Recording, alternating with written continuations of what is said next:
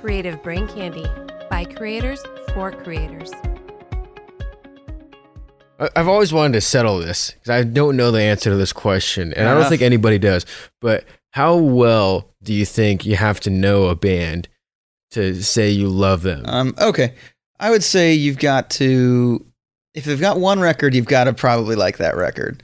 If they've got two records, you've probably got to like both records. Yeah. If they've got three, you can probably get away with liking two. And anything after that, you need to like at least 60% of their stuff. Okay, I can settle with those numbers. I'd say you go over 80%, and you can start saying like. And then the 80% mark is when you're a cult? Yeah, I think it's when you start to join that that culty level. It's when you can start saying you're a deadhead or Floydian or Floydian or leadhead. Yeah, but that's me. I don't know. If that's you, then I'm a very proud Floydian and a very proud leadhead. Okay, let's get started. Did you know that over $5 trillion exchanges hands on a daily basis? That's an average of over $220 billion an hour. Now, how does this much money move every single day, and why does it move the way it does? Here on Drunkenomics, two bartenders who also happen to be students at the University of Nebraska Graduate School of Business are going to sit down and drink to the global economy and try and translate it into English. So sit back, relax, pour yourself a stiff one, and have a drink with us to the comedy that is the global economy. Okay, everybody, welcome back to Drunkenomics. Ahoy. If you have made it through this week, I commend your bravery. Yes, I'm pouring myself some bourbon right now because, if the world is about to end, judging by everyone else's behavior, it is. Well, not necessarily yesterday's behavior. I think that yesterday was a dead cat bounce too, but okay. I think... Well, either way, there's only a limited amount of days for me left to enjoy bourbon, so I'm going to do that.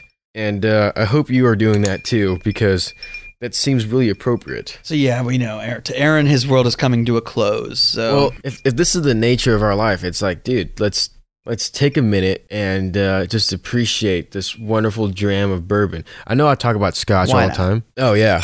I know I talk about Scotch all the time, but man, I don't know. It just kind of depends on the mood I'm in. Anyways, if you paid attention to anything this week, everybody declared the coronavirus a huge national emergency. As well as WHO said it's a pandemic now. So the markets obviously reacted pretty appropriately. But what I want to talk about is Donald Trump on Wednesday gives us this address about what he's going to do to help our economy stay afloat in the event that a bunch of our businesses are affected by it, which they are. And in my opinion, before Donald Trump even opened his mouth, no matter what he said, it wasn't going to help. It probably wasn't. He said a lot of things in the last few weeks that have made it so that no matter what he said Wednesday night, smart money was going to be unhappy. People were going to be unhappy with him. He was either going to continue his denial of what his own experts were saying, in which case people are going to go, oh, he's not going to do anything, so panic. Or they're going to listen and they're going to go, oh, wow, he's changed his tune and now he agrees with his experts. Yeah. This is very serious. Panic. So it was,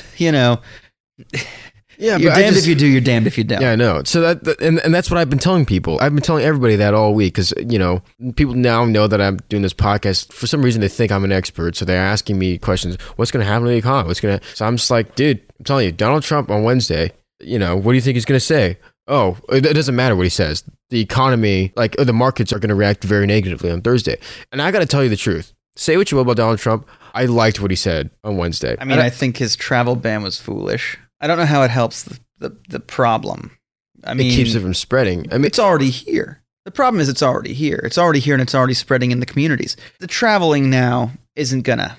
It's too late. He's closing the barn door after the horse is bolted. But you got to think about it along these lines. It's a giant barn with 1 million horses. So if you let 3 or 4 of them out, you still got to shut it. That's why I think the travel ban is appropriate. But at the same time, he can't win. It's like you said, you're damned if you, damned if you don't. The problem is the travel restrictions to China were probably a good idea about a month and a half ago. Yeah. It forced, for lack of better terms, the virus to travel west.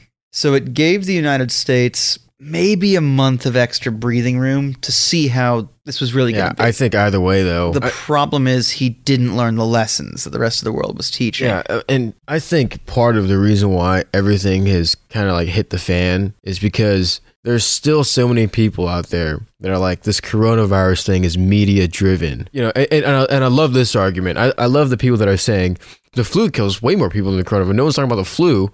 It's like, yeah, because one, the flu has already existed for forever. But and the flu, two, you have an immunity built up from last year's flu season. Yeah, and the flu isn't nearly as contagious as the coronavirus. No, this is about twice as contagious as the flu. Yeah. This, we don't know about the coronavirus still. We don't know exactly how deadly it is. You know, we see in some countries it's not lethal at all. We see in Italy it's 4%. We see in other countries it's 2%.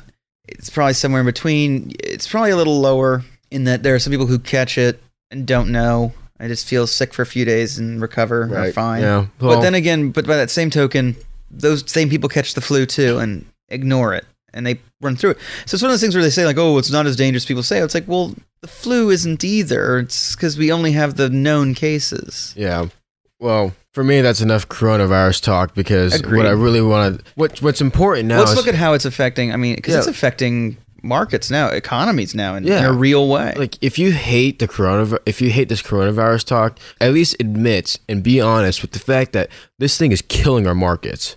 I don't necessarily care about the markets. It's killing economies. It's crushing economies. Oh yeah, it's killing the markets, but it's like the Small Business Administration absolutely is absolutely freaking out because they don't know what to do. If small businesses don't know. Yeah, have no idea what to do. You saw what happened in France today, right? What happened in France? France today ordered that all cafes will shut down. I don't know what the hell else there is to do in France. Do they have an SBA to? No, this is the government of France pushing, sending down an order. You will close. You will not open. It's telling businesses they will not open.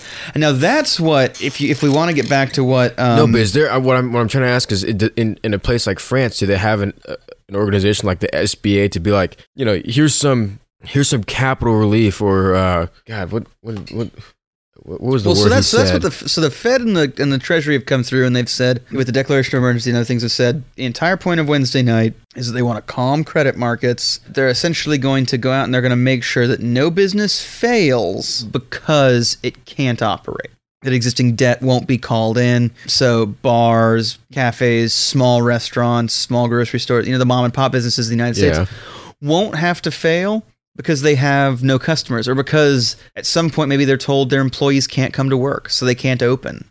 They've been told now there will be money available to see them through. That's why I felt like I walked away from watching Donald Trump on Wednesday thinking, this is good. Like the economy, I don't want to say we need this because I don't think we have the biggest liquidity issue in the world. I think that the federal government's stepping in to ensure that small businesses will not necessarily fail due to this, because this could last a month, and some companies, if it gets to a point where you can't open your doors for 2 or 3 weeks, that's going to affect a business seriously and the employees that work there. So as bartenders, we both know we can't work from home. Yeah. So, essentially what happened was he said Congress is going to give $50 billion to the SBA to provide extra capital and liquidity to firms affected by the coronavirus. Those are his exact words.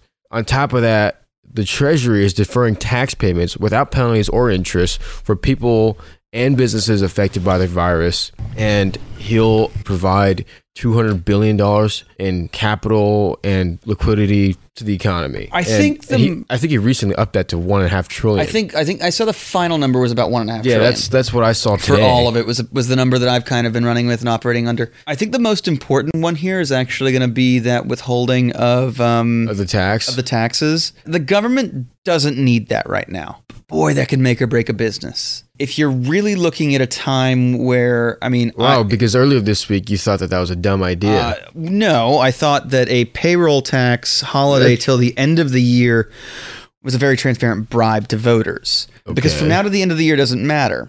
From now till the end of this emergency, maybe. Because it puts more cash in people's hands, and if companies aren't sending it on to the government, why are the companies... It kind of takes me back to, this is funny, Henry Ford. Yeah. Horrible human being. Really? Yeah, horrifically anti-Semitic.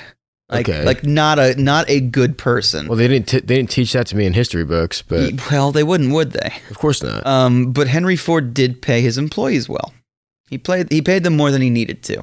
More than market forces. You wanted to work for Ford because you were going to make good money. And in the end, people kind of said, "Why do you pay them so much? You know, you could make more profit personally if you didn't pay them as much." And his response essentially was along the lines of, "I pay them enough so that they can go out and buy one of my products.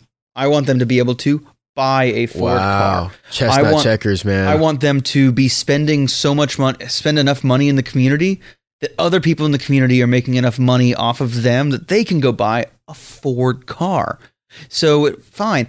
In the short term, you're right. I'm not making as much money as I could. In the long run, I will have more business and be more profitable. Wow. So it's that consideration. There's a guy that understands the cycle of the economy. At least a guy who knew which side of the bread was buttered. Let's put it that way. Okay. Well, I like your anecdote, but let's just agree that he was playing chess while everyone was playing checkers. Absolutely. And he was a few moves ahead. Yes. Well, that's what I'm saying. Like, yeah, there's a guy that understands the cycle of the economy. But, absolutely. So when it comes to like the federal government and the treasury and like, where are they getting all this cash from? Are they printing it? Like, no, I don't think. Are they pulling from the excess reserves? Well, the federal government doesn't have reserves. It has we have a debt in this country. I know we do, but a lot of the excess reserves that private banks have are kept with the Fed, aren't they? Sure. So where's this money coming from? Yeah, it's government appropriation. Expectation that we can fund it with future debt issuances or increase in future tax receipts. That's it. And how exactly are these? How exactly is the federal government distributing this money into the economy? Like where is it? Where are the landing? Then they're printing the money, putting it into the economy, and they're doing it backed by the full faith and credit of the United States. That's it. So, but where are the landing spots for this cash? I mean, it's freaking $1.5 trillion talking about. So there's the repos, which they're going to do, which they started doing, which is to say they buy back treasury bonds from that private banks have already purchased. They buy them back from them with the guarantee that in the future, those banks will buy it back from the government. So essentially, I'll give you cash on these bonds with the understanding that in future, you'll buy these bonds back. The banks are giving the federal government these bonds as collateral against the money they're being given. So that's the immediate move they're making to free up liquidity, to free up cash, to make sure that there's liquidity in the market. Two, you've got the SBA that they've pumped money into it, and essentially now if you're a small business, you go to them and you go, "Look, here are my books. I'm a profitable company, but half my staff has coronavirus, or the entire neighborhood around me has coronavirus, or in quarantine, or whatever, or quarantined, or whatever it is, or my business is slow because it's based on this, and no one's here. I can't make money because I can't operate." So you'd have to go and apply for this $50 billion program. Yeah, they're not going to come to you. Like, they're not just going to suddenly come out to businesses and go, "Hey, who needs money?" You have to go to them and request it. So if you're a small business and you didn't know this program was a thing, I imagine you'd be kind of shit out of luck if it was going to be the difference between still being open in 6 months and being closed in 6 weeks. Yeah. Dang. Okay. Well. So if you're in America, because I know we have an Aussie and Irish and whatever following. We do have a nice international following. Yeah, and I love you all very much. We do. Unfortunately, this isn't a whole lot of help for you. Yeah, but if you don't know about this SBA program and there's a small business that you care about a lot that might be potentially affected by the coronavirus, make sure you go and tell them. Seriously, that's not drunk Aaron saying that. That's me being dead honest. You know, I know you can't tell sometimes because tell them to talk to their local Small Business Association, and they will, and between that and the banks, because the banks have already been given, remember, 2-3 weeks ago, the banks were given a directive from the Fed, from the government, which was essentially within the realm of profitability. You need to continue to extend loans. You need to keep the credit market flowing and liquid. You can't let it lock up like it did in 2008. Yeah, I know, but I feel like we've been in a liquidity trap for a while. I don't think it's a liquidity trap. I think we've had too much liquidity for a very long time. That's why I think it's a liquidity trap, is because we're at that point where it doesn't matter if you invest or save or spend, because because money is so cheap now, and there's no point in getting a 1% return. Investing, saving, yeah. Well, there's no incentive to save. There hasn't been for quite some time. Yeah, that's what I'm saying. So that's the liquidity trap that I'm talking about. Is like there's no incentive for anybody to really. So essentially, people want to hold onto their cash instead of buy debt, is what you're saying. But I feel like we've been in that for the last 3 years, and now we're even further down that trap. You know what I mean? It's not cash that people have been holding on to. People have been just focused on equity. They've been focusing on equity markets for the last 10 years in this country. Yeah, but I also feel and like they've ignored the debt markets. They've ignored fixed income markets. Yeah, but I also and currency markets, of course. But I feel like the equity markets have also been really algo trader driven. But that's a wrap. We'll save that for another episode. Like, we need to spend an episode where we just talk about algo traders. We'll spend an episode on algo trading. Because that stuff is just algo trading and HFT, high frequency trading. No, I don't like. I think high frequency trading is. I have my opinions. I have issues with it. I have my opinions on algo trading too, and I think they align with yours. But we'll save that for that episode. Yeah. But anyways. Sorry to tease you with mystery. Can we at least admit for now that we are in a liquidity trap? I think there's a crisis. There's an uncertainty issue now. So I don't know if it's a liquidity trap that's causing people to go to cash. I think now it's uncertainty, and they want to have it in their hand because they don't know if they are going to need it. Let's put it this way. I based that on today was the Nebraska high school boys basketball championship, and hotels were empty. Yep, they were. Bars were empty. Yeah, it what is. should have been packed hotels. The games were played with no fans, or with the fans who were immediate family members of the players and the coaches, but that's it. No other fans, so the hotels are empty, the restaurants are empty, the bars are empty. And so people have gone to cash because, you know what? They don't know when, as bartenders, today wasn't a great day to work. I bet tonight's not a great night to work. No. Wednesday for me there was a show, and it was still not a good night to work. It was a slow week for me too, man. It's been slow.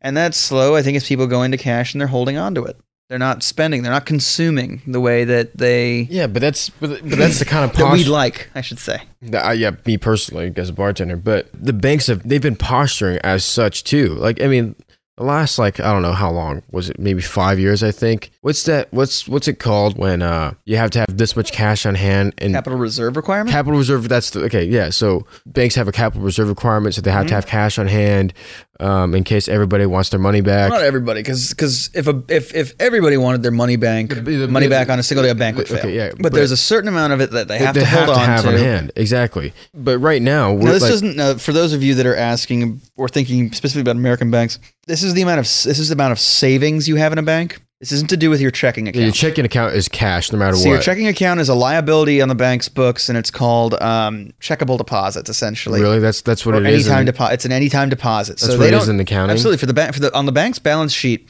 your checking account, the cash goes on the asset side. On the liability side, it's just called checkable deposits.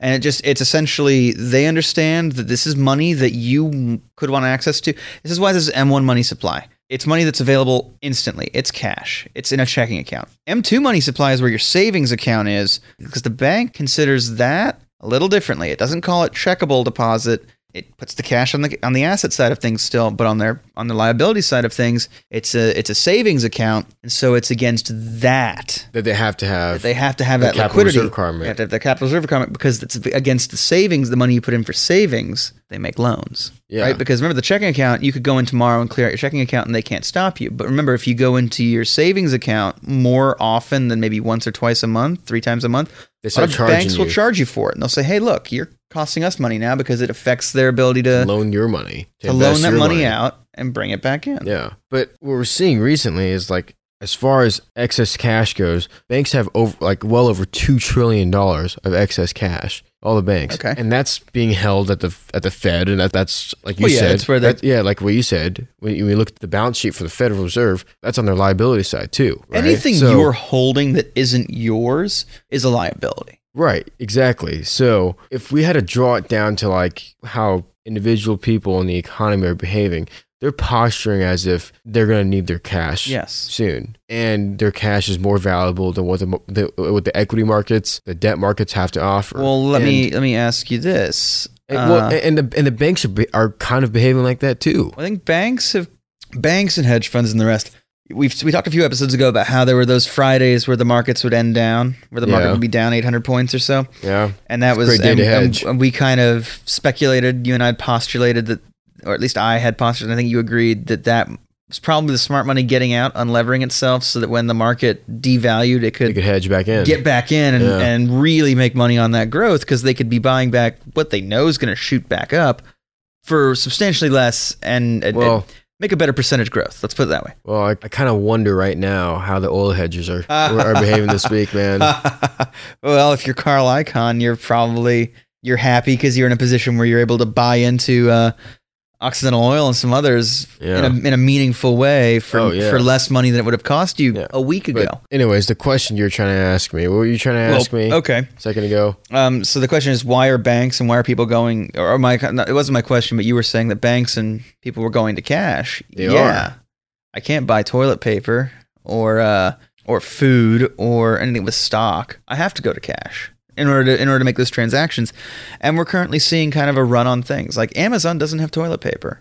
Hy-Vee doesn't have toilet paper. Well, you want to know something crazy? This is not a joke. This is my roommate. So in case you're listening, the one in the basement or the one upstairs? The one in the basement. So if you guys don't know, I know exactly who you're talking about. If you guys don't, yeah. So James. Let's not throw his nthat there. Okay, but I'll say his first name, Tyler. Okay, done.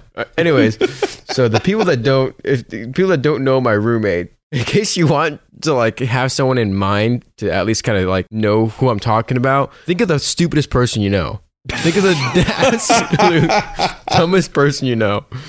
And my roommate Tyler, his real first name. My roommate Tyler. It really is his first name. Yeah. This may well end a lease. I don't care. So he's already kind of famous in Lincoln, Nebraska. But kind of. How much toilet paper does he have? Is that where this is going? No. It has nothing to do with how much toilet paper he has. But so think of the dumbest person you know, and Tyler is even dumber than that person. So he went to Hy-Vee the other day and he bought like 2 6-packs of toilet paper, and he found out about this whole toilet paper thing. So he ended up taking a picture of one of the 6-packs and putting it on Facebook Marketplace for $50. No, he didn't. And someone was like, "Hey, is this thing still for sale?" You're not joking. You're kidding. He sold 6 rolls of toilet paper for $50. No. I don't know if he sold it, but someone messaged him, and I was gonna say he's not the dumbest person you know. Then he's a fucking genius. Well, I know. So that's what I'm saying. Like that was literally the smartest thing I've ever seen him do. Is he a douchebag for it? Yeah. But I really admire his I admire his entrepreneurial spirit, man. He's selling to a willing buyer. Boom, at I don't care.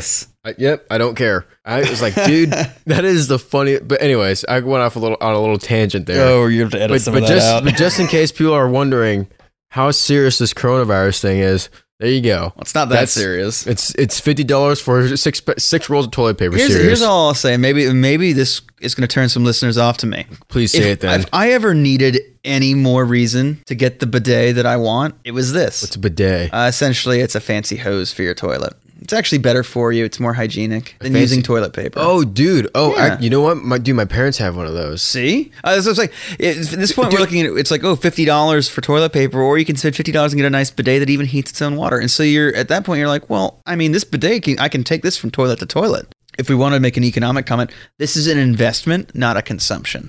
Wow. Or if it is a consumption, it's a durable good. You dropped the I word.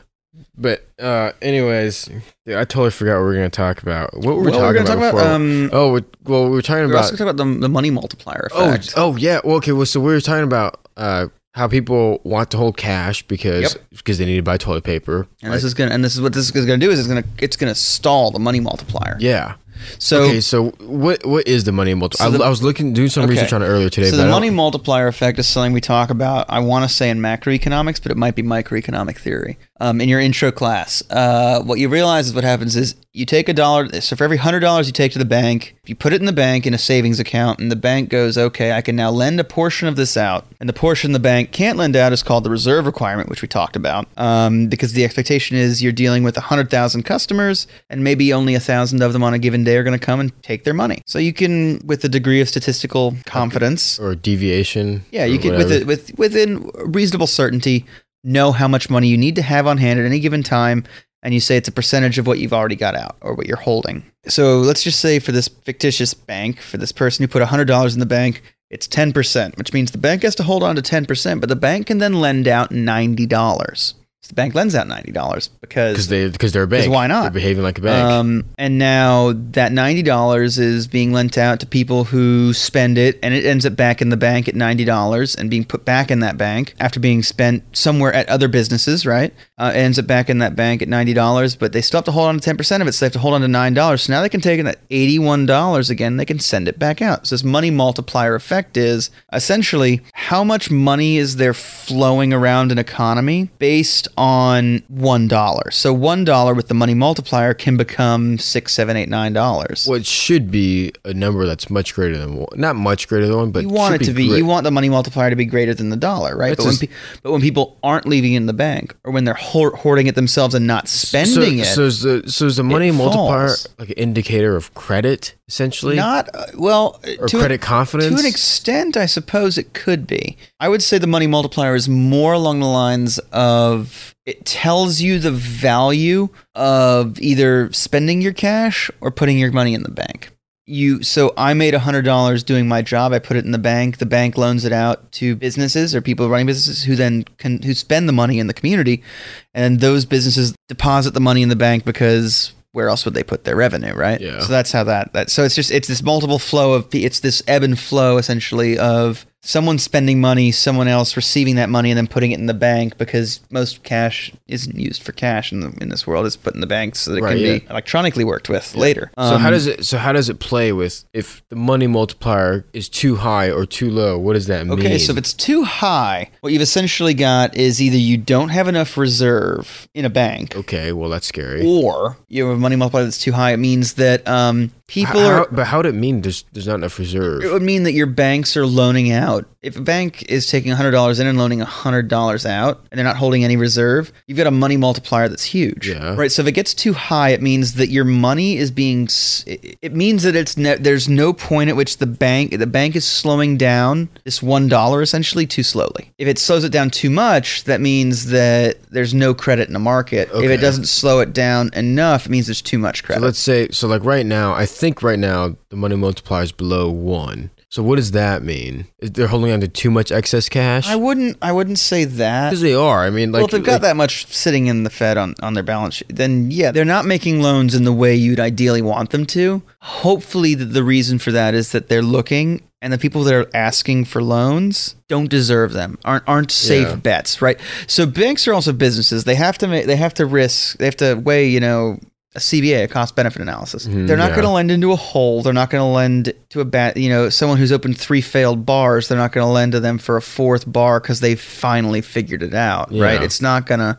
It's just like mortgages. I mean, if you have a low credit score, they're going to charge you interest like crazy. Yeah, and eventually you can't qualify for that because they just go, no, he does. This person has 6 bankruptcies and 4 foreclosures. We're not going to get our money back. So it would be fiduciary misconduct to loan to that person without some sort of massive so you're guarantee. saying is this an implication that there's the credit sentiment is going down as far as on the bank's behalf? I don't think so. Not given what the government has instructed them to do.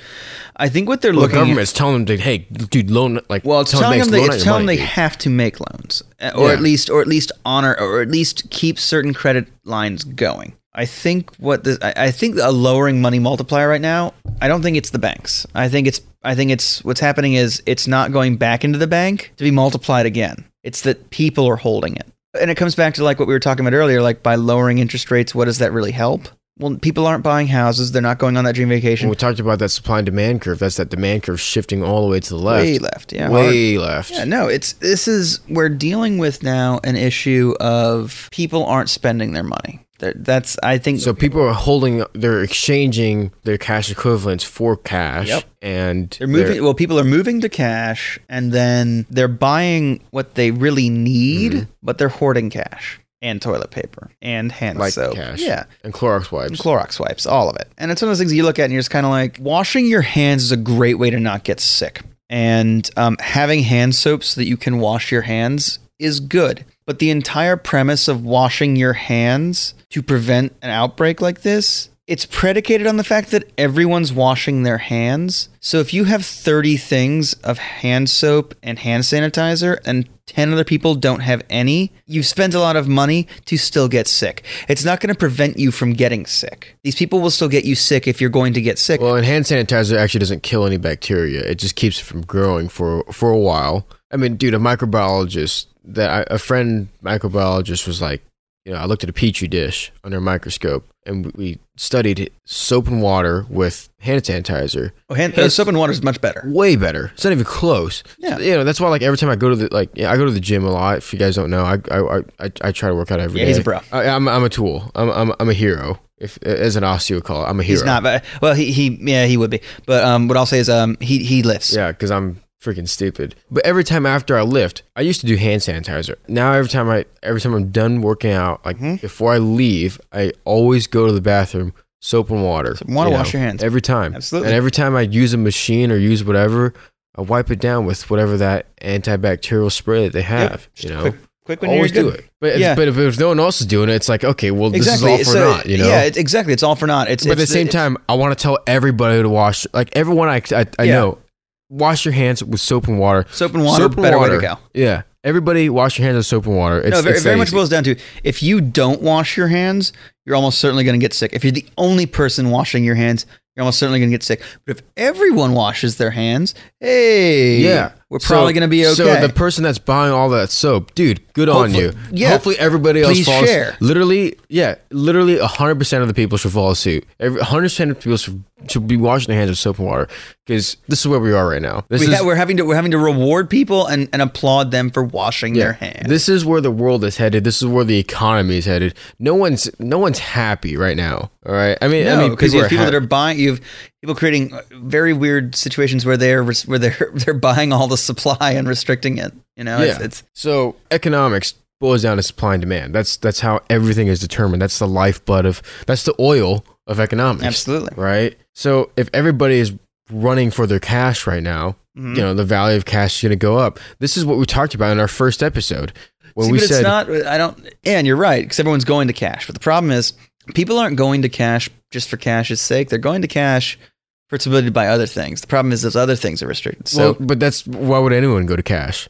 I see the angle in which cash is more valuable than debt. Okay. But I see that angle, and I understand that angle. But most actors in an economy don't run to cash because it's more valuable than something else. They run to cash because they need to buy stuff. Which is what's happening right now. Which is exactly you're right. What's happening People are going right to cash because they need to buy something else. They're also going to cash because... I'm saying, like, when I say most actors, I'm not saying the biggest player. Yeah. I'm saying, like, if Goldman Sachs goes to cash, they're not going to spend cash. They're going to cash because they're posturing. They're going to cash because because they're trying to meet their liquidity coverage ratio. Yes, I'm looking at my notes. Well, they might also be going. They might be going to cash for that purpose. They might be going to cash because they intend to make a purchase. They might be going to cash because they might need to make a purchase later. Exactly. Might need to. Right. So, exactly. But they might not. But they might not. But everybody else, like people like you and me, people like everybody you know. When they go to cash, it's because they need to buy something or they need to pay off something. They need to spend that cash somewhere. It's also possible that someone like us would go to cash because they don't know what they need, but they know it's not what they had. Okay, and that's fair too. I guess that's how banks behave too. Well, it's also the beauty of what cash is. Cash is essentially, it has multiple purposes. It's a medium of exchange. It's a store of value, and that's what you need it to be in a time like this. It's a medium of exchange and a store of value in a time when you don't know what you might need. Yeah, or what something might be worth. The idea of currency is one of the more civilizing factors in human history. It's also one of the more brilliant factors to stabilize and the stability of human history. But I also want to talk about gold and precious metals too, because the foreign exchange market with these forex rates fluctuating all the time, what has been like the happy medium? It's been gold, right? Precious metals. Well, people have currencies pegged. Aren't most currencies pegged to gold? Not anymore. Not really? anymore. Why not since the 70s. Because there's a finite amount of gold. Is it because of central banks too? Well, you've got so the U.S. went there, and I forget which. I think it was. Well, we had the gold standard up until what? 70s, 60s. I think mid 70s, early 70s. Yeah, when we went to free float. So when you peg yourself to a commodity like that, if we really want to talk about the history of like currency, Gold, for whatever reason, has always been considered a precious metal. I think people just like how it looks. It's lustrous. It's also pretty soft and malleable. It's useless for warfare. It's useful. But it's very versatile. It's very versatile. Well, you can have a golden spearhead, even though why would you do that? No, well, you could. Why would you? Because it's useless. That's what I'm saying. Why would you do that? It's useless for warfare, but it's pretty. It's yellow, and for whatever reason, people have decided that that's the one. Yeah, they want to go with Oris. And it's heavy as hell. Yeah, it's got some density to it. So that's I guess it's a fair point. It is pretty weighty. That's true. It's heavier than a bottle of scotch. That's for sure. Well, it depends on anything could be heavier than a bottle of scotch if we put enough of it together. Yeah. Well, if we record enough episodes, one day we'll figure out exactly how many feathers I need. Yeah, dude. And this is exactly more than a bottle of scotch because it's one feather extra. It's the straw that broke the feather that broke the camel's back. Hey. No, so they decided to initially do coinage out of gold and then eventually silver and copper, gold, silver, iron, those things. So eventually you have a decision. You decide what it is. You have a single metal that you want to make your currency out of. This is before paper currency or fiat currency, as it's called. So you get to look at these things where coin size, and you could tell exactly how much of a precious metal was in each coin, so you knew.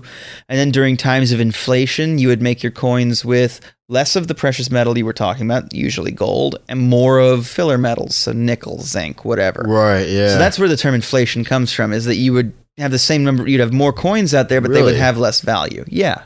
That's absolutely where inflation comes from. Pennies, because pennies are made of copper, and now it's all filler and it's all filler, and it's actually the entertaining part is that still the metal that makes up a penny is worth more than the actual currency denomination. Which, anyways, that's the different subject. So we had this. We were pegged to gold, just because it was a thing that was finite. But I thought for a while every currency was pegged to gold. Absolutely. At some point, it wasn't necessarily pegged to gold. There was a time where all currency was gold. It was precious metal. It was the coinage. Yeah, but I'm just saying, like, because right now, how do you determine a dollar is 90% of a euro? You boil down to a point where it goes. You have markets, and people decide, I'm willing to give you 9/10 of a euro for your dollar, and based on good exchange of goods. Mainly through import-export markets. But to me, it'd make a lot more sense if everybody was pegged to gold. That would make sense. But then we would just use a universal currency of gold. So I agree. But I'm saying if it costs gold is what, like a 3,000 or something like that right now, because it's going through the roof. So let's say it came down the other day. It came down yesterday. It came down yesterday, but it's still up year to date. It's still way up. Yeah, it's still up, and it shouldn't be, because the great thing about gold, folks. You got me. You can't eat it. It's not useful as a toilet paper. It doesn't hold value in a useful way. If you were to it holds value like Bitcoin holds value. It's a perception of gold. It's a perception of value. Bitcoin is a little bit more volatile. Substantially more volatile. Just a little bit. No, just a little bit. I suppose theoretically, Bitcoin's just a little bit more volatile. In the end, at least, gold is a metal that can be used to. Oh, dude! By the way, I sent out to make things or to carry electrical current, albeit not well. Oh. So it does have some benefits over Bitcoin, personally. Yeah. No, I know. I'm being No, smart. I know you're speaking facetiously. Okay, I do want you to know. I sent out a tweet earlier today because Donald Trump. Okay, hold on. Okay. Keep going. Catch your breath. Whatever. Yeah. I know. All right. What did he do? Okay, you sent out a tweet. Okay. Yes, Donald Trump said. This is so funny to me. He said he's thinking about replacing Jerome Powell. He hasn't made any decisions yet, but he's thinking about axing Jerome Powell. So what I said, my tweet was, I saw that article. It was a CNBC article. Yep. I retweeted that with a quote saying he should hire the guy from the Bitcoin Federal Reserve. I actually like that very much. You're very good.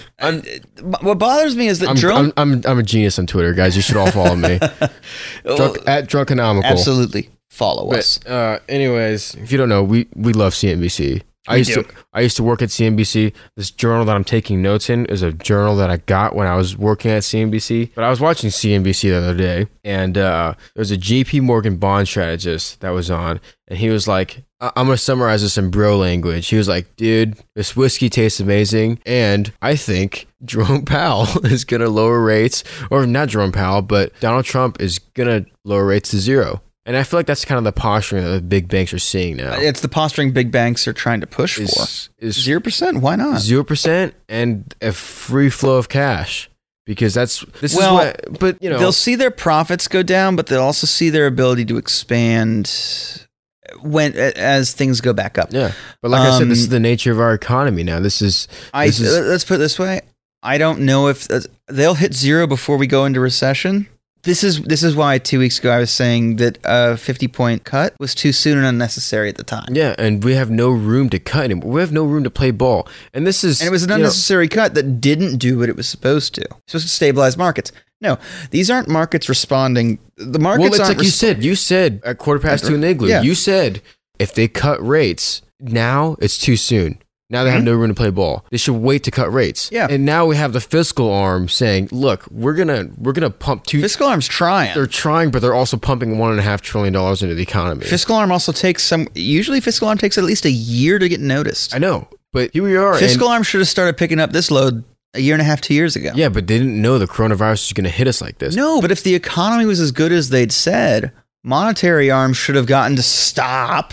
Should have stopped trying to fight that tug of war, and they should have handed it over to fiscal. Yeah, well, they should have. When they brought the rates to 2.5%, or no, 2.25% to 2.5%, was that the range? I think. Yeah, I was like, this is great. It's good. This is great. We should have done this a long time ago. Yeah. Now the banks will start making money. And hope not that they weren't making money before. No, but it pushes up banks' ability to have earnings and bank earnings. People investing in banks is always the financial sector and the insurance sector of this country. So when interest rates go up, banks and insurance companies make more money. They make more profit. Well, they make more profit. That's true. Now, ideally, you'd like to see your insurance companies lower premiums at that point because they're able to make more money in markets than they are. Yeah, well, they're off necessarily what you're doing, but that's not what happens. Yeah, well, insurance markets have been very unstable, especially since 2008. And whenever markets go sideways like this, what happens to all the major sentiments, like investment sentiment, consumer sentiment, credit sentiment, all that has disappeared overnight. Well, absolutely, but it's because you have to look at it this way. I need a roof over my head. I need my water to flow, and I need to be able to wipe my ass or flush it with my bidet, and I need to be able to eat. And if I can't satisfy those needs, what does it matter whether I can buy a new boat? Yeah. So all that has gone away, and Guy Adami, I don't know him personally. Me neither. Crossed paths with him several times when I worked at CNBC. But, he had a great speech on CNBC not too long ago when he was talking about the chickens have finally come home to roost, because they have. Absolutely. And everybody was talking about how the economy was doing so well because all these major sentiments, I don't even know, there's 1,000 of them. I don't know what they all are. But they're all looking great, even though interest rates were really low, which is generally a reactive. It's expansionary policy. Yeah, and it's designed for a moment in which the economy is behaving the way it is now. All right, so I want to wrap because we've been talking forever. All right, so if we're gonna wrap it up, let's wrap it up. Yeah. So you'll hear from us next week. So you're probably gonna hear us on a Wednesday or after. But yesterday the markets actually went up. It grew. Yeah. I don't know. I think it's people buying back into a position. Is there a circuit breaker for when the markets go up too fast? No, there's no upward circuit breaker, which really should tell you something. They don't like it when a bubble pops, but they're fine blowing the bubble. So is this I don't know. The VIX is actually at 40 now. Really? Because it was in the 70s last time I looked at it. It was in the 70s, which is, that's what I want to see on my scorecard after 18 holes, not what I want to see on the VIX. No, absolutely not. So, 57.8. Gosh, I was way off earlier. Oh my God. Yeah, so, okay. But I think it's down from about 76 I saw the other day. Okay, even then, 76 is not a good score after 18 holes. For me. If you like shooting at 76, let's play golf sometime and put up $100. But volatility is still going crazy right now. Volatility is still volatile, which I think kind of leads to what you said earlier. I think this is a dead cat bounce. I think this one was too. I think this was the logical good response to the fact that national emergencies have been declared and governments are now taking this seriously. The problem is it's still going to be bad. But, okay, so more important than the market, because I'm not a markets guy. I'm not a guy who was inflation. That's the bug, man. Okay, so inflation. What's the outlook on inflation, do you think? I don't think we run into it now. No, but I'm saying in a year, do you think it goes crazy? Because this kind of posturing, this kind of economic posturing is just, to me, that's really poking the inflation bear. No, I don't think we do. It's waking it up. I think that if we see anything, we're going to see price levels maybe go down. Yeah, but I've asked you this question 1,000 times in the last 3 months. Why is inflation still so low? So inflation comes from essentially two things. Well, no, it comes from one thing. There's too much money. People are willing to spend insane amounts of money for any good. They're just willing to pay more than they were the year before or the period before because they've just got more money of it, so money has no value. Deflation comes from money having too much value. That is to say, you're oversupplying your market. I don't think we're going to be oversupplied, so we don't have to worry about deflation. I don't think we have to worry about inflation because we're not going to be undersupplied to the extent that people are going to go into bidding wars. Yeah, well, the global supply chain, every component in the global supply chain is drastically slowed down. Absolutely. Let's put it this way. So the reason coronavirus is so dangerous and so concerning this year is that it wasn't a thing last year. There is no a tolerance to this. You don't have it's like the first time you went drinking. You don't have a tolerance to alcohol. It's going to hit you like a ton of bricks, and so a little bit can do a lot of damage, right? You don't have any kind of experience with what's about to happen. That's why my personal We're going through it. We're going through the world's 21st birthday, Aaron. But that's also why, in my opinion, I think that's a great analogy. But that's the drunkonomics, my friend. Yeah, it's very drunken. That was a very drunkonomical analogy. That was brilliant. Yes, it was. I say so myself. That was And awesome. I do. The coronavirus is the world's 21st birthday. But that's also why I seriously think there's going to be that inflation barrier. Okay, if we see inflation, because this is my rationale. Supply's gone down. Demand has also gone down, but supply has gone down much more drastically than demand. Not for money, but for everything else. Yeah. And the supply of money is evidently going up. So, but the supply of so here's what'll happen. It's one of two things. If people stay conservative and demand doesn't increase, then we might see deflation when supply normalizes again. If everyone buys 50 rolls of toilet paper, every single person in the U.S., once toilet paper is back on the shelves, it's devalued, right? Because I've already got 50 rolls right now, right? Yeah, well, and all these production companies are catching up. So once supply normalizes and they catch up, we might see. Well, no, what I'm saying is like, so all these toilet paper production companies are pumping out toilet paper Absolutely. like crazy. They're trying to meet demand, and it's gonna have to slow down soon. So really, what they should do is they shouldn't increase to fill all the orders. They should allow shortages to exist while they catch up, because to suddenly increase production and then decrease production again is silly too. Although at the same time, market forces tell them they should sell at the highest price possible, which they currently can. or we can all be constipated. So or we could all buy bidets. So it's that. Hey, I'm all about the bidet, my man. If supply catches up and normalizes and demand doesn't return to old levels, we could see deflation. We probably will in some markets. If supply never normalizes, or if supply doesn't catch up or does catch up to old levels, and then demand just exceeds that and shoots past that, then we'll see inflation. If you don't see inflation, then you're seeing some sort of monetary interference. Yeah, well, that's the outcome I'm saying. Well, I feel like monetary interference, how inflation has been below 3%, has hovered around 2.3% for the last 5 years is insane. So generally the relationship you see is the inflation-unemployment relationship. And the reason I think everyone looks at the unemployment numbers and goes, we should see inflation, is that unemployment is a very useless number in a gig economy. We have people that are working economy, gig, gig. Like I'm playing in a rock gig. Yeah, or like gig. I sell Avon, so they're employed even though they're really not. Let's put it this way, people you sell what? Avon products, makeup for Avon. The multi-level marketing. Yeah. Oh yeah. So they're all considered employed. Remember, so it's this thing where you run into people who are like, so in the gig economy that we have now, really for a lot of people, is that you work 2 jobs. Yeah. When you work 2 jobs, that tells me that neither job is enough to support you. You're not getting benefits from either one of them, so you're not financially secure. Because you're not financially secure, you don't go out and spend money.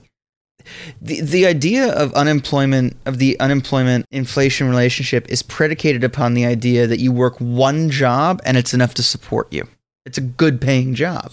And that's not what exists now. So how does working 2 jobs make the unemployment rate lower? It doesn't. That's what I was going to say. Like, if you're working 2 jobs, no, but what I'm saying is the way inflation goes up is people have more money and they're willing to spend more money on a good that they used to not spend as much money on because they've got more money. The income effect is what I'm saying. The income effect isn't an issue. I see what you're saying. There is no income. It isn't an effect now on an economic wide scale because people are working 2 jobs. They're too tired to spend their money. They're not. Maybe even between their two jobs, they're barely getting Well, by. I'm too tired to sleep. So no, this is actually we've overshot. This is fertile grounds for another episode on unemployment versus inflation. There you have it. That's our outlook on inflation. If That's if the you're- outlook on what we're dealing with this week. Yeah, if you're tired as well, I feel like this is a scene out of Network. You ever seen the movie Network? Freaking phenomenal movie. Oh my god. If you're as tired as we are, If you're tired and mad as hell, I have one more thing to say to you. cheers. Stay drunkonomical, my friends.